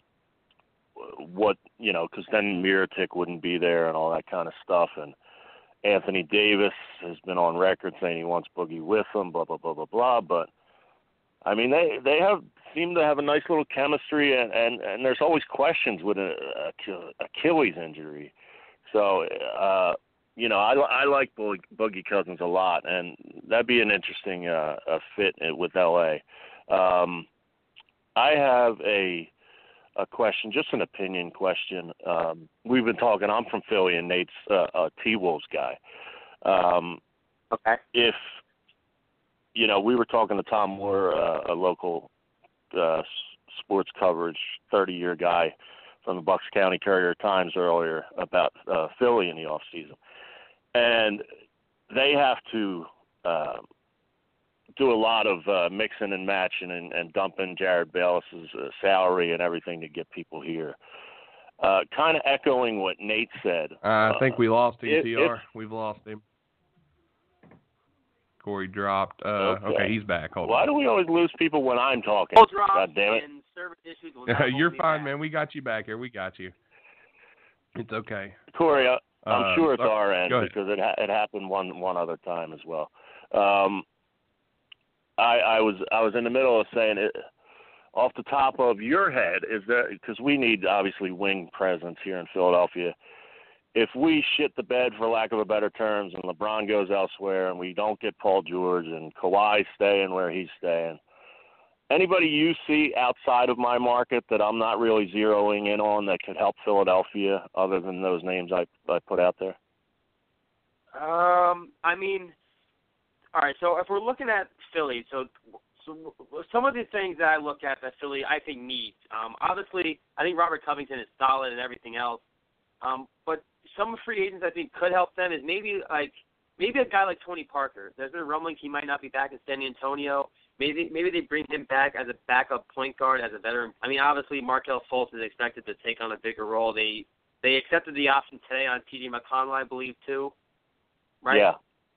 Yeah. So maybe a guy like that. Maybe they go after a guy like Trevor Ariza. They go after a veteran wing.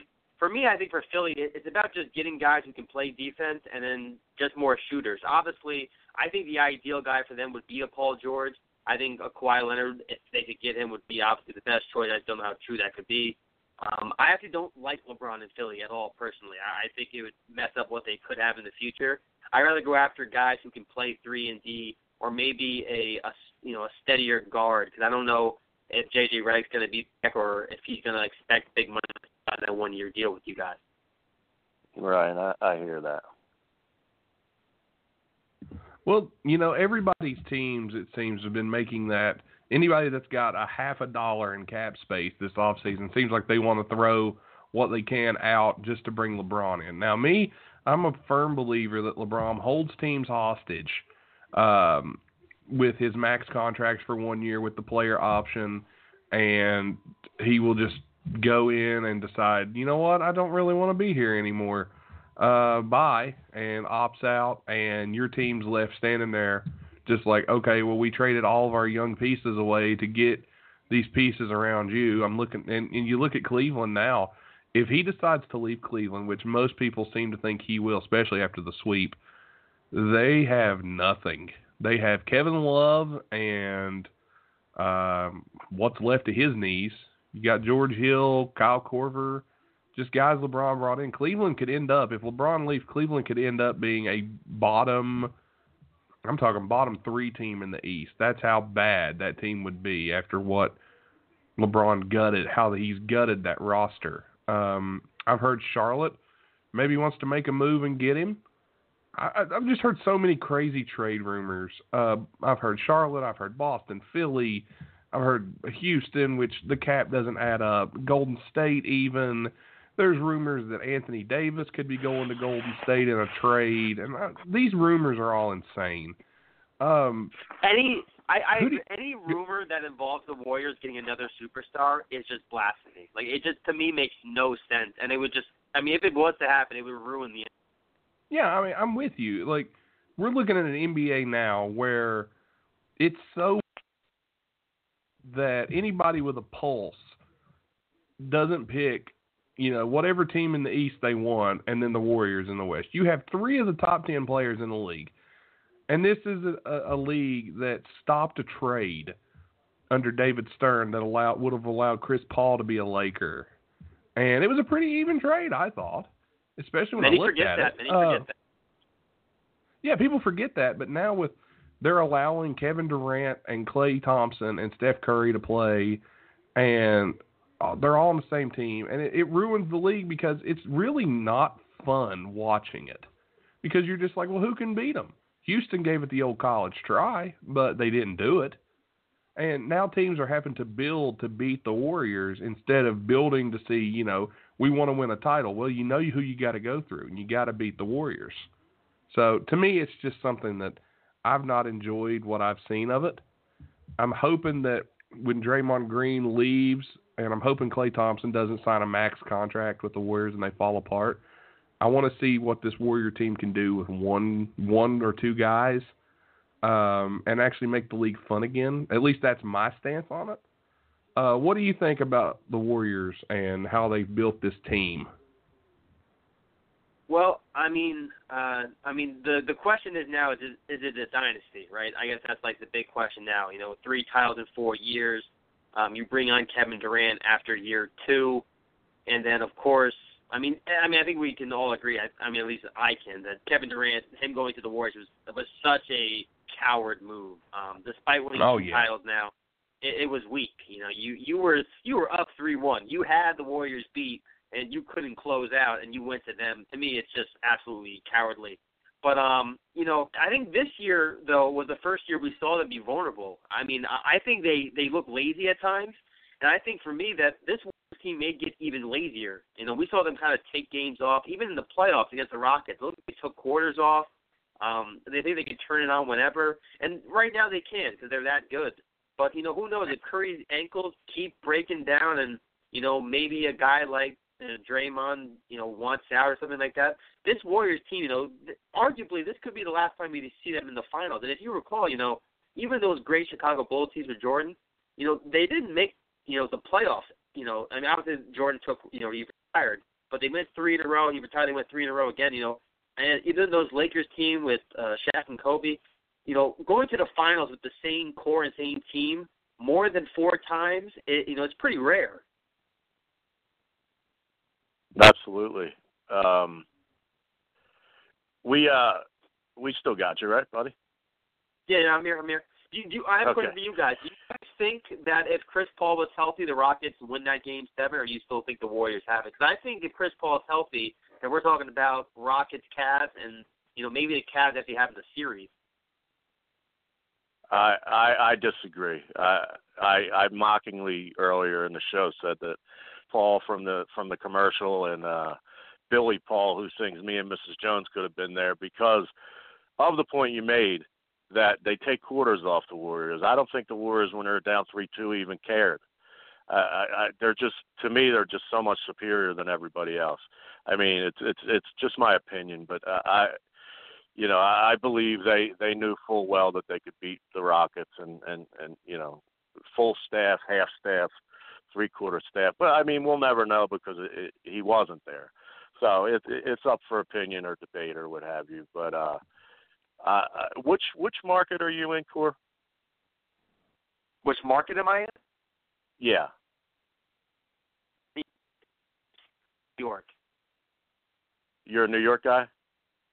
Well, no, I'm a Pacers guy. I'm a Pacers fan, but I live in New York. I was born in Indiana, and my family decided to move when I was young, so I didn't really have a choice in the matter. Gotcha.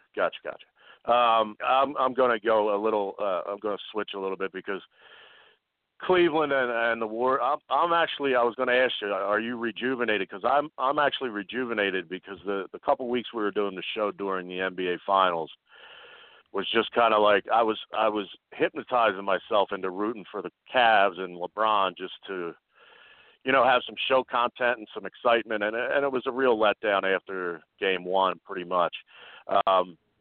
Upcoming draft, Indiana being your squad or free agency. You obviously have Oladipo, who's fantastic, most improved player without question. And who do you want to see to go to Indiana via free agency, trade, draft, et cetera? What are you looking for position-wise, or maybe even more specific player-wise that could help them get over the hump? I mean, I just want to throw this out there too. If the Cavaliers were lucky, I think the Pacers were the better team in that series. But LeBron James was just so great, and obviously, he is the best player in the league. But looking at draft-wise, the draft pick, I don't see anyone that's going to come in and make a huge impact. Last year they drafted. You got me, Nate? Yeah, I got you. I think we lost Corey again. Corey, buddy, I think we lost you. Yeah, we lost him. We do have another caller. Hold on just a second. Go ahead, caller. You're on with us. Yeah, man. I guess I'm gonna try to backfill and catch up where I caught you guys. You were getting into a lot, and y'all got a lot of teams in that little quick time. But as much as I hate David Stern, never forget though, the Hornets at the time were owned by the league, and it wasn't just that they were trying to stop a lopsided trade or didn't want Chris Paul to go to the Lakers. It was they didn't see that as long-term best interest for the Hornets. They were taking on a lot of salary. They were getting guys who were close to the end. Lamar Odom damn near threatened to retire, and they weren't getting, picks. And this is the same Hornets team that ended up getting that Anthony Davis pick the next year. So Stern kind of got vindicated for that one, as ragged as he is and as much bad as we should talk about Stern. I do just want to say that. Yeah, Naj, I remember that pick. I remember that. And I remember everybody saying, well, the league owns the Hornets and they want to sell them. Look, you're an NBA team. It happens. All right, Chris Paul didn't want to be there, but they allowed the trade to send him to the Clippers. I'm against that. I didn't like that. I think we got Corey back here. Let me see if I can pull him up here. Yeah, I'm right. But the there Clippers trade wasn't involved. This was about the league owning this team, and they wanting to sell it, and then they wanting it to have good assets and not, be a team that's heavy on bad contracts and not really, kind of a middle-tier team that wasn't going to go anywhere. Lamar Odom and, man, who did they bring? Gasol? Not Gasol. I think Gasol was in that package. Gasol was going to end up in Houston. Right. In that trade. That's it. Yeah, but no matter what, history kind of proved Stern to be right. You know what I mean? They needed to rebuild. They needed to bring Anthony in there. And, now Dell Demps, it's up to them to kind of get the ship straight before he leaves. But, yeah, I can't knock him too much for that one. Okay. The Pelicans, though, or the Hornets in that trade, they would have gotten Kevin Martin, Luis Scola, and Goran Dragic, too. Dragic, obviously, I don't know if anyone knew what he was going to be, but even though Lamar Odom said he was going to, retire if that happened, I still think, like you mentioned, any time the league kind of puts their hand and makes things, veto the trade and all stuff like that, it's kind of shady. But the trade really, to me, it wasn't terrible, besides the fact they didn't want the Lakers to be great, I guess. Yeah, see, that's the thing I dispute. The people who talk about the league playing favorites, you can't on one end say they try to tilt things in the Lakers' favor, and then on the other end say, hey, they're trying to punish the Lakers. That trade was based on they wanted to sell that franchise, and they didn't want that franchise to be just a cluster, whatever. You know what I'm saying? So yeah. Anthony Davis or the dead bodies of Peja and Dragic and Kevin Martin, my God, Kevin Martin. The man involved in more bad trades based on potential than anybody. But, yeah. Now, hold on. Kevin Martin in 2012 was not that bad. Ask Sam Presti down in OKC about Kevin Martin. That dude curses his name daily probably when he thinks about that Harden trade and what he was able to get back and thinking Kevin Martin was a chip. I'm not saying he's bad, but I'm just saying I think you'd be much better off with Anthony Davis and trying to figure your way out rather than that collection of guys. Well, here was that trade. Here's the trade that went down, and here's the trade that didn't go down. All right, so the Lakers would have got Chris Paul. Pau Gasol would go to the Rockets. New Orleans was going to get Kevin Martin, Luis Scola, Lamar Odom. You said he would have retired. Goran Dragic, a 2012 first-round pick from the Knicks that Houston had acquired.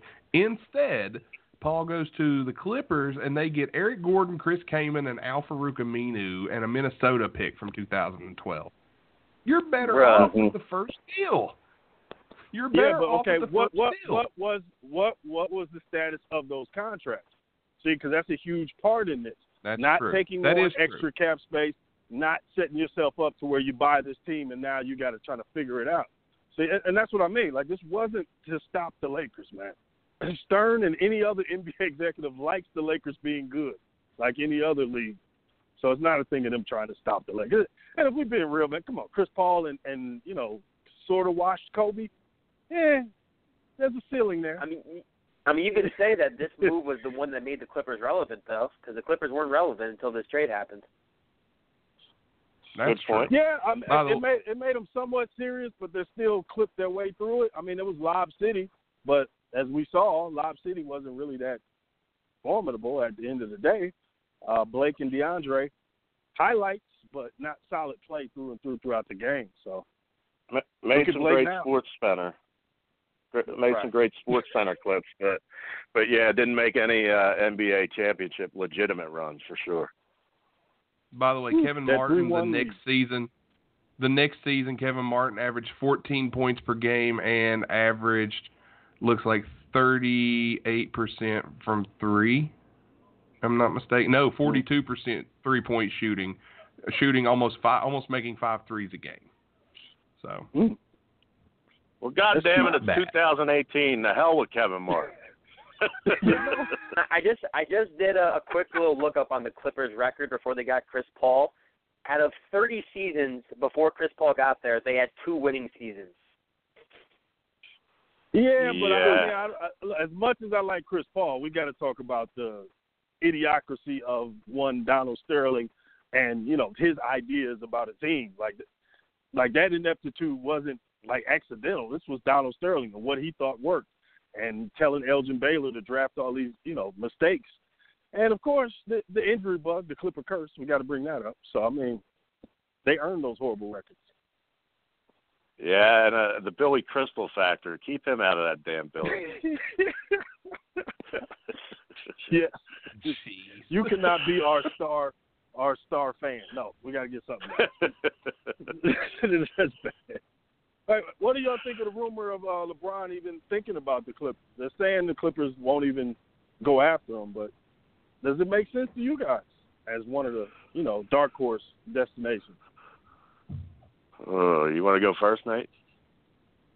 LeBron to the Clippers, like, who do you pair him with there? Like, yeah, they got DeAndre Jordan. Yeah, they got Lou Williams. Tobias Harris is a decent piece. Avery Bradley, but it's like Patrick Beverly. That's not a contender.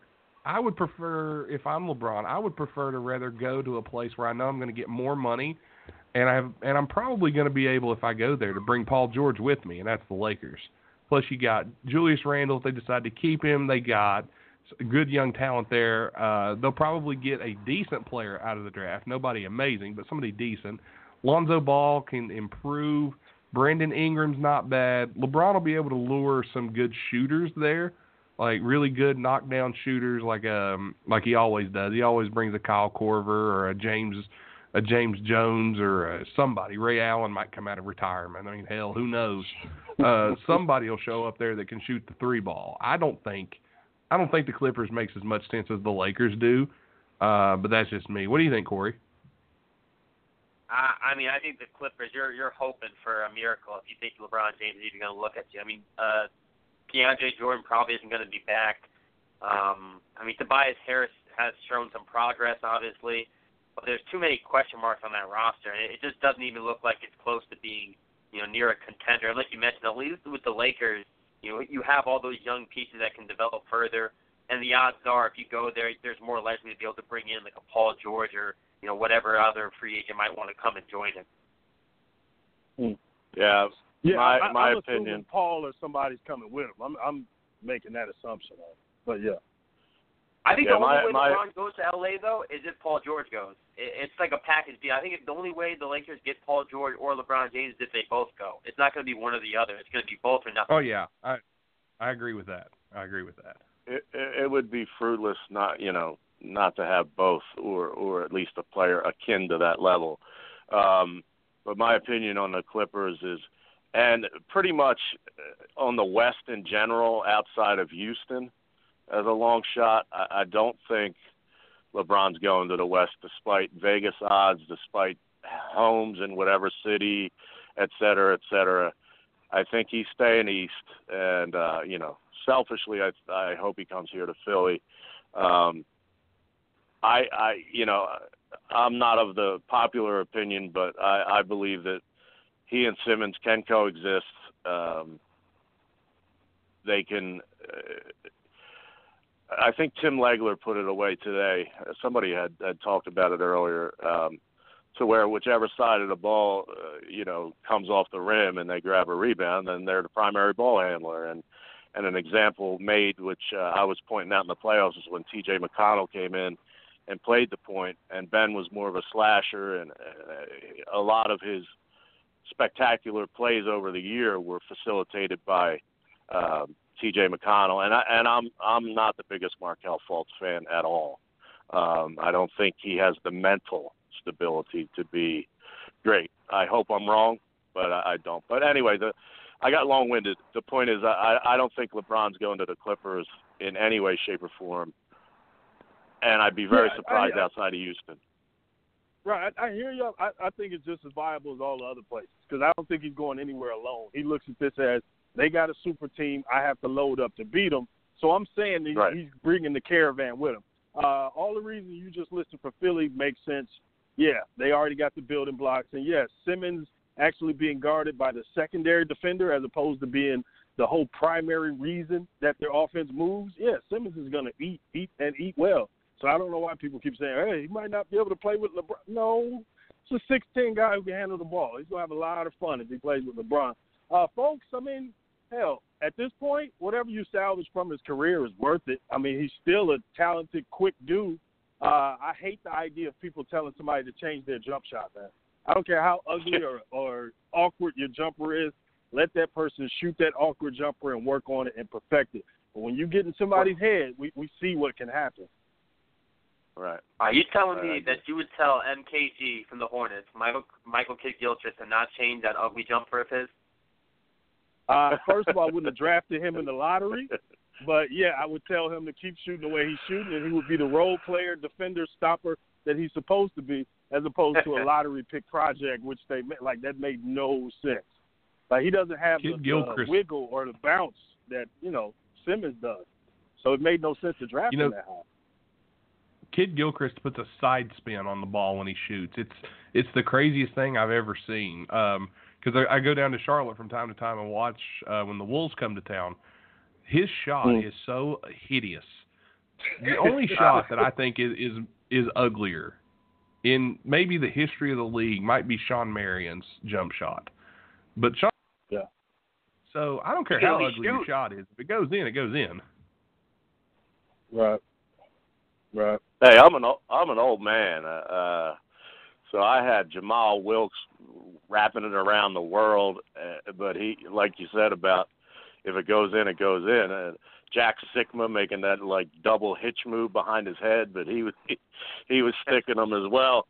So if the style, if something ain't broke, don't fix it, man. If somebody's making a shot, whatever way, as long as it's not easily blocked, I'm down with it. But I just Fultz is a little bit. I don't know. I was never a Markelle Fultz guy. That's all. Yeah. Yeah, I have a rough time with this stuff because I don't watch college basketball anymore, so I get introduced to him in the league. So I'm watching this guy, and I'm just like, wow, this was the number one pick? How do you work out him and Tatum and choose him? Yeah. Don't know. There was a story that is kind of breaking that Colangelo overruled everybody else in the organization after Fultz's workout, where he was, I said 1 for 34. I might have been slightly exaggerating, but it might have been 4 for 34 in his first, 34, 35 three-point attempts. And he just had an awful workout. And he came into the league at 62% from the free throw line, as is. And you work out Tatum, and it wasn't a bad workout because I heard the reports living here, and we saw what played out. So. And that's also interesting. Whenever the boss is dead, man, people start coming with knives for your back, boy. Hey, we wanted to pick him, man. The boss over. I don't know if they're lying or not, but I mean, it seems like a heady play, no matter what. You know what I mean? Yeah. We still got Corey. Boss is always on the right side of things. Okay, I know they are, and that's something, Corey. I wanted to ask you because before the last technical problem, I was asking you about the Pacers, and I got cut off. I didn't hear your response to who you'd like to see there. Right now, the big thing right now around the Pacers is Thaddeus Young. He has a player option. He's thinking about declining it, which would be declined. That's another $13.5 million, I believe, or $13.6 million. That's back in the Pacers cap space. And then the Pacers do have money to go after what I think would be probably Aaron Gordon. And then they go after one of these restricted free agents, maybe a Jabari Parker. There's a lot of, but in the Pacers fandom, there's a lot of rumors around about the Pacers are possibly targeting Paul George. I think that's baloney. I don't think the Pacers have any interest in rekindling a relationship, although I think it could be really good if he was to play on that roster. And Nick Oladipo, I think defensively they could be really tough. But I think likely they're going to go after one of those restricted free agents in either Aaron Gordon or a Jabari Parker. Gotcha. Woo. That could be an interesting element if Aaron Gordon. Oh, sorry. Oh, sorry about that. But if Aaron Gordon were to go there and rekindle that relationship with Victor Oladipo that they established in Orlando, that would be an interesting dynamic for Indiana because you'd have a Miles Turner, Aaron Gordon front court there, and that could be really fun for Indiana. And I think excuse me, I'm sorry, I didn't hear you. They'd be really fast. Sorry. Yeah. Nas, I didn't mean to interrupt you, buddy. Go ahead. No, my bad, that's all I got. I think Aaron Gordon is going to be expensive, and I think they're going to walk away from it. But I think Jabari is going to come at a reasonable price because you're betting on him being healthy and you're betting on the potential that he showed before. So I think Jabari is more likely. But I think Aaron Gordon, I think we're going to see a crazy number that's going to upset a lot of people for Aaron Gordon. And I just don't know if he really has a position. I'm not a big Aaron Gordon guy. It sucks for me. A lot of people have recentist or revisionist history here in Philadelphia with the Sam Hinkie thing. The whole narrative during that rookie class was winless for Wiggins. And I was a proponent of Aaron Gordon. I loved him in high school. And he, Parker, and Wiggins seemingly were the top three, as Embiid had barely played like 5 real games in his whole life at that point. But and Julius Randle was there as well. I was so high on Gordon because he had that athleticism, and it seemed like he just had a few pieces left that he'd have to learn as he grew as a man, for one, and as an NBA player with all that, coaching and such around him. And he's been a letdown, so I agree a big number on him would be terrible. But Jabari Parker is interesting to me because he's a bad dude, man. He's had those injuries, but if, not to the degree of Livingston, but he had those knees jacked up early on, and I don't think we've seen Jabari Parker at his best yet. I don't know if I'd sell the farm for him, but I think he has a lot more upside than people are giving him. That's just my opinion. I think if Jabari Parker can see the floor, he's going to be one of the most talented players in this league in the next 5-10 years. I love his. I mean, that 1 year that him and Antetokounmpo were both healthy. I think Chris Middleton missed the first half of that season. I think it was not last year, but the year before. That Bucks team looked really fun, and I kept thinking, I can't wait for Chris Middleton to get back. And the first game Chris Middleton got back is when Jabari blew out his ACL for the second time. So like you said, we really haven't seen Jabari healthy, or even that Bucks team fully healthy. But, I mean, when Parker's been healthy, offensively and running the floor, he's just really good in transition. Defensively, is where, there's a lot of question marks. He looks flat-footed at times. He's not very laterally quick. But offensively, he could be a really good scorer. Yeah, you're on the same page with me on that. Nate, you going to ruin it and not agree with us three? No, I agree with you. I'm just waiting on everybody to get finished. Hey, this turned into a little four-way roundtable discussion here. I really enjoyed it. We've hit a lot of topics here. I just read online, by the way, not to change the subject. I looked. The rumor going around is somehow, some way, the Warriors are trying to land Anthony Davis. I think we mentioned this earlier in the show. I don't know how. There's talk that they want to trade Klay Thompson and Draymond Green and pull Anthony Davis to the Warriors. I don't see it. I don't know how that could happen. Of course, it's all rumors. None of this is it says it's gaining traction. What is it? Yeah. What else are they adding where they're not getting hung up on?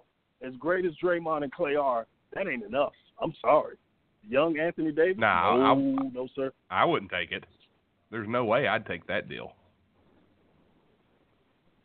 I don't even think we should discuss that. Fuck all that noise. That shit ain't. Oh yeah, that's ridiculous. Here's the thing: if you're the Pelicans and you trade your cornerstone player, your franchise player who has signed an extension with you, for Draymond Green, who wants a max deal, and he's not even worth what he's getting right now, as far as I'm concerned, because he's not that good. And Klay Thompson, whose contract is up next year, why would you make that trade? That would be just stupid. So people believe anything, I guess. I don't know. Clickbait, if you ask me. For me, too, And Draymond is worth that to Golden State. But outside of Golden State, like you said, it's just not worth it. Sorry for cutting in, man. Go ahead. Right, that's exactly what I was going to say. I agree wholeheartedly with that. Draymond Green is, I think, fantastic with what the Warriors do, but, the technicals and all that, I feel like they get excused by the team because they're winning.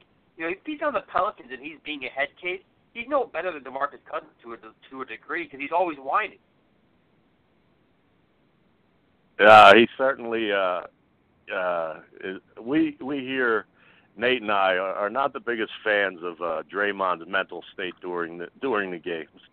I'm not a big fan of him, period. He's a jerk and he sucks. Well, that's your deal. I think he's a little bit off keel. Usually I like that kind of crazy in my players, but it's hard to tell with him because he's been surrounded with such greatness in the championship years. But I love me some Marcus Smart, who just gets in people's heads, and I love me. They're not the perennial all-stars or anything, but if I can find a spot on my squad for those crazies, like even Rondo in his aging, this late in his career, who he got in what series was he getting in somebody's face talking all that nonsense this playoff season? Portland. Against the Warriors. Against Draymond. Yeah, him and Draymond going back and forth. Portland. I love me some crazy ass players, man. I hope the Sixers keep T.J. McConnell, who's not quite as crazy. They exercise the option to keep him, but I hope that isn't for some other reason or other than actually keeping him here. I love the guys that are diving on the floor, and we all know, the four of us, it's not a rule, but it's kind of an unwritten rule. When an opposing team scores and then you're inbounding a first quarter chill kind of vibe, T.J. McConnell's coming up and stealing your inbounds pass. I love breaking the unwritten rules of the NBA, man. I love those kind of guys. Yeah. Those guys, I'll just say these two. T.J. McConnell and Marcus Smart fit this. There's regular Draymond crazy or DeMarcus crazy, which is, we always see those guys. But these two guys are, I'm not going back to the G League crazy, meaning I'm not getting on a bus ever again in my life. I'm going to play with everything I got. I'm going to take every shortcut I can. I will cut off your finger to make sure I stay in this rotation.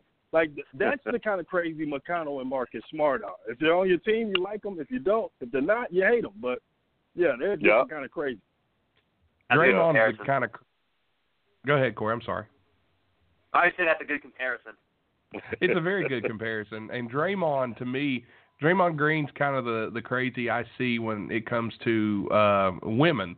It's the kind of crazy I see. Man, I hate to see somebody get stuck with that kind of crazy, and then you or your good friend ends up with a crazy chick, and you're like, oh my God, why do we have this? I didn't want this. I don't need this. And then you're stuck with them because you can't get rid of them because they signed a contract with you, and you're, oh God. But yeah, that's how it goes. Draymond's the kind of person for when he gets dumped, he calls you and says, I need closure. Yeah. But the thing is, you kind of at a moment of weakness give in, and that motherfucker's so good in bed, you're back in the relationship. Damn. And you're sitting there going, maybe he's changed. Maybe she's changed. You don't know. Yeah. And he's fun how the it biggest worked out. beneficiary of this era, man. Draymond's the biggest beneficiary of this era. Playing small ball all of the time, and the amount of threes and spacing that's necessary to be good now, and the fact that he doesn't have to actually deal with real 4s and 5s who are going to get the offense ran through them. Because remember, Draymond is about 6'6", man. Like, he's strong as hell for his, for how big he is, but he's only so big. And if he was in another era where the pounding was a little more down low, man, I don't think we see him be nearly as effective or healthy. Yeah, I agree with that. I know he'd be a target if he had the same personality too. I'd love to see Draymond try to go in on Bill Laimbeer. That would be the greatest thing to ever happen. Or a Knicks or a New York Knicks front line with Charles Oakley would eat him. Anthony Mason. I mean, they had some beef down there. I'm still scared of Charles Oakley to this day. I have a question for you guys. I saw a headline today when I was at work, and I want you guys' opinion on it. The Grizzlies owner, Robert Perro, said that he doesn't see any reason why the Grizzlies can't win 50 games this next year. Do you guys have any thoughts on that ridiculous take, in my opinion? There's only one.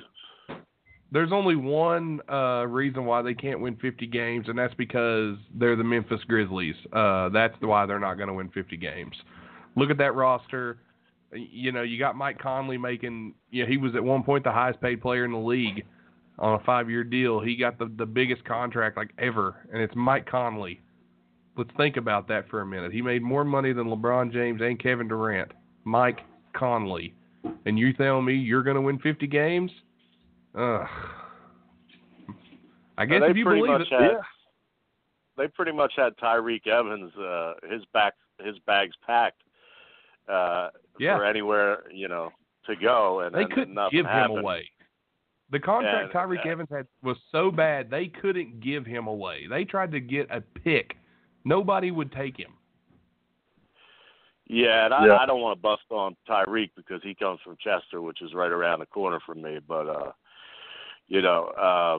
to say 50 wins like Core, man, I don't know if that dude was, with the NFL owner Irsay and like a rich man's deal, smoking some crack and drinking some beers or something. That's a little bit far-fetched. Yeah, his statement kind of just shows you what their problem is. They had the grit and grind era. It was a really good era. They had a really good fan base, and they should have just enjoyed it. And then when it was time to end it, they should have ended it. They tried to keep it going. Yes, you should have traded Mike Conley or let him walk. You shouldn't have given him that deal. Now you're trying to do something, I guess, with Gasol. And like you said, with Tariq Evans, they should have been able to get rid of Evans. I don't know what calls they made or who they were calling because I'm sure Cleveland would have done something with him. But, man, that franchise is in bad shape because look, if Gasol comes back healthy, he makes you too good to be bad enough to even start to rebuild full scale. So you're in the worst place ever. You're in no man's land. Yeah, what are they taking, Nate? What number is they got the draft fourth pick? They got the fourth pick. They were actually one of the teams that got bumped out of the top 3 due to the lottery, so they actually got some bad luck. They got the 4th pick in the draft. They're still going to get a good player, but their only problem is where do they go? What do they do? They've got Tyreek Evans, who they couldn't give away. They've just got a bad roster. And Mike Conley's making a ridiculous amount of money. Gasol's not the Gasol of old. Zach Randolph left, and they're actually retiring his jersey from what I heard. They're going to retire Randolph's jersey, and Randolph's still playing in the league out in Sacramento. They got Mario Chalmers, Jermichael Green. They got one of the Harrison twins, Andrew Harrison. They've got Chandler Parsons, who has just underperformed. Good Lord, has that boy underperformed out there. He went from Chandler Parsons when he was in Houston was a great player, and he came over. He got a huge contract. His body did fall apart.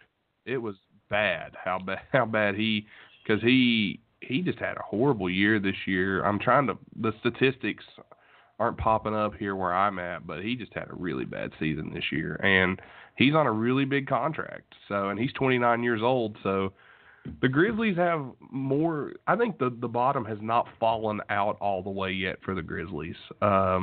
They've got to fall a little farther before they start to get better. I mean, they tried really hard to get rid of Tyreek Evans. I mean, they sat him, and they didn't play him during right before the trade deadline. But the issue is they only wanted a first-round pick for him, and he's on an expiring deal. He's a free agent this year, and no one wanted to give up a first-round pick for a guy who's probably going to walk in the offseason. And because exactly, he only made $3.2 million last year, and he's going to make probably $12 to $13 million. He had a really good year for them. Yeah. Yeah, he did. Maybe if they would have took a second-round pick for him, maybe you could have stole one of Philly's back-to-back second-round picks in the early second round for him. I think he'd have been a great fit in Philly.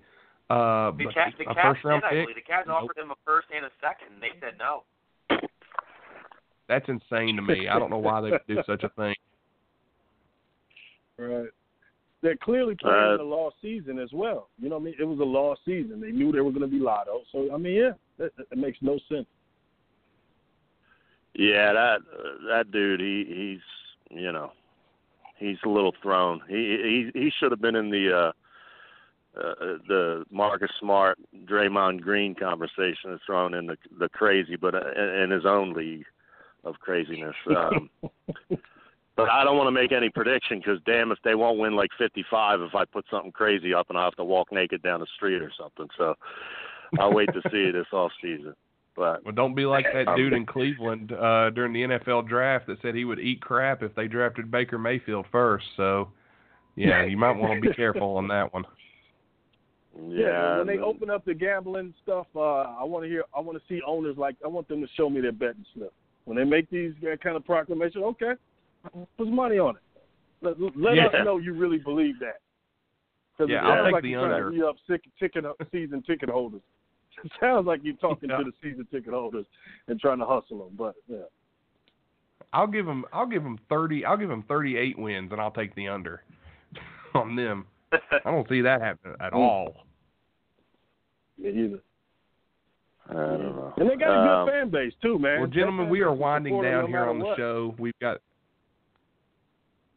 Well, yeah, the Memphis fan base is very loyal to them. But gentlemen, we're winding down here. We're going to get ready and finish up the show. We've only got a couple minutes left. We got a couple sponsors to plug, and we're going to get out of here. Corey, Naj, thank you so much for joining us here as we turned into an impromptu talk session about the NBA. And Corey, again, check out Corey online if you're listening to. He's on by Off the Glass and Full Access Hoops. Corey, go ahead and plug where you're at online, buddy. Yeah, you set me up pretty well for that. Full Access Hoops, you guys can follow me, Twitter, Blog Talk Radio. I'm also a podcast on here. The NBA Outlet, another podcast I do also on Blog Talk Radio for Off the Glass, which is otgbasketball.com. Again, boys, thank you for having me on, and anytime you want to get me on in the future, I'll be happy to call in. Thank you for joining us here. It's been fun. Thanks, Corey. Everybody check out Corey online. It ended up with Naj. You're still there too, right? Yeah, Naj is here. Yeah, I'm here. It ended up working out perfect because Naj had to be put on hold for a sponsor last week, and it ended up that good that you had that technical difficulty because it made the 4 different personalities in different markets. It made for a fun couple minutes. So thank both of y'all. Naj, you have any? you're not an official guest, but do you have any social media you want to get out there before we, cut out? No, man. Good luck with the show. Sounds good. I'll definitely check you guys out in the future. I'll just be, arguing with people at barbershops and everything else and being opinionated like all us sports folks do. You know how it goes, right? Nothing wrong with that. Nothing wrong with that. Indeed. So, Corey, Nas, thank you guys for jumping on with us. You guys have a good evening. You as well. Bye, guys. Same to you. Peace. Yeah. Well, TR and I are going to take one more sponsor break, and we'll be right back to wrap up the show. Hello, my name is Kennedy Miller, and I'm a beauty guide for Limelight by Alcone. We are a professional makeup company now being offered to the public after over 60-plus years in the industry. My website is limelifebyalcone.com/makeupkennedy. I can also be found on Facebook as Makeup Kennedy. To contact me about products or joining my team, you can email me at makeupkennedy@yahoo.com. I'll be waiting to hear from you.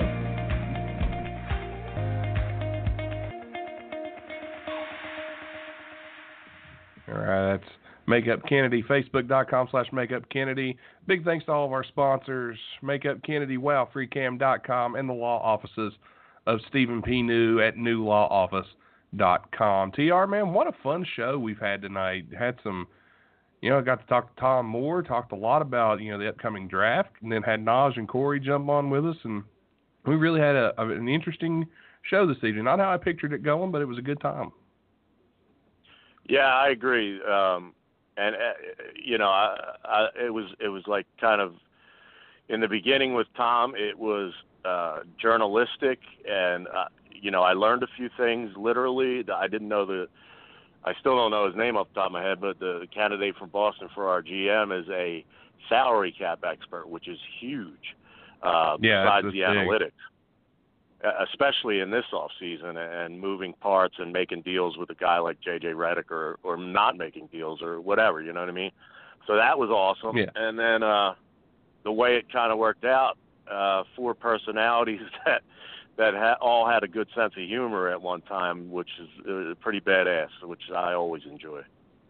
Yeah, it's definitely, like Nas said, it's like that barbershop. Everybody's sitting around, which me and you don't know much about a barbershop lately, but nevertheless, yeah. That's just sitting around shooting the breeze. That's a shaving our head joke, just in case anybody would take that out of context. That's a bald joke for me because I'm bald, so overlook me. Yeah. Even but yeah, it was a fun show, and next week will be the NBA draft special. Tim and Tom's show was on last night on the Wide Men Network. You can check it out here. We had the Sunday Night Roundtable, which went, we had a good time there, and we'll probably have more Sunday Night Roundtable coming up on this Sunday. Probably talking a little Money in the Bank because that wrestling pay-per-view will be on Sunday. So if you're a wrestling fan, tune into that. Again, our sponsors, law offices of Stephen P. New, newlawoffice.com, WowFreeCam.com, Makeup Kennedy at Facebook.com/Makeup Kennedy. Also, you can download any and all episodes of our show in our back catalog. You can access our RSS feed at blogtalkradio.com/WideMenCan'tJump. You can find us on iTunes, Podcast Addict, Stitcher, Google Play, FM Flash, Pod Paradise, iHeartRadio. We're also over on the All Pro Nation Network. You can check us out over there. Thanks to guys at All Pro Nation for getting us over there and getting some more people listening to us. We really appreciate it. You can follow the show on Twitter at WideJump. We're on Instagram at WideMenCan'tJump. You can also find us on we're on Facebook, TR and I are, but we're not. We're kind of the Facebook. We've kind of died down on a little bit. We've got a group. If you'd like to join the group, yeah, we're making a move right now. If you want to join the group, let us know, and we will personally add you to our growing Facebook group, as we want to have everyone involved in our group. We just don't want to deal with trolls. That's basically it. TR, anything you want to add, brother, before we get out of here? Follow at TR Shock, but that's me personally, but follow at WideJump as your priority, because we got so many guests and so many thousands of listeners. I'm not stretching it. I'm not saying we have 100,000 or nothing, but follow the page too, because we'd like to interact other than just here at the show. Yeah, definitely. Well, for TR, I'm Nate. Thanks again to Naj, to Corey, and to Tom Moore for getting on with us tonight. Had a fun show. TR, let's send it home, brother. Again, next week, don't forget, next week we'll be up Wednesday evening before the draft. TR, send it home, buddy. Can't wait. Peace. Thanks for listening to this show on the Wide Men Radio Network, blogtalkradio.com/widemencan'tjump. You can download this and any other episode from our network at iTunes, Podcast Addict, Stitcher, iHeartRadio, Pod Paradise, Google Play, Player FM, and anywhere you find your favorite podcast. This show has been brought to you by the law offices of Stephen P. New at newlawoffice.com, Facebook.com/MakeupKennedy, and WowFreeCam.com. You can also follow us on Twitter at WideJump. You can follow us on Instagram at Wide Men Can't Jump, and on Facebook at Facebook.com/WideMenCan'tJump. Please leave us a 5-star review on iTunes.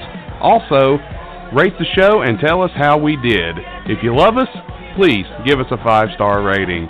Again, thanks for listening to this episode on the Wide Men Radio Network. Tune in, same time, same place, for the Wide Men Radio Network at blogtalkradio.com/WideMenCan'tJump.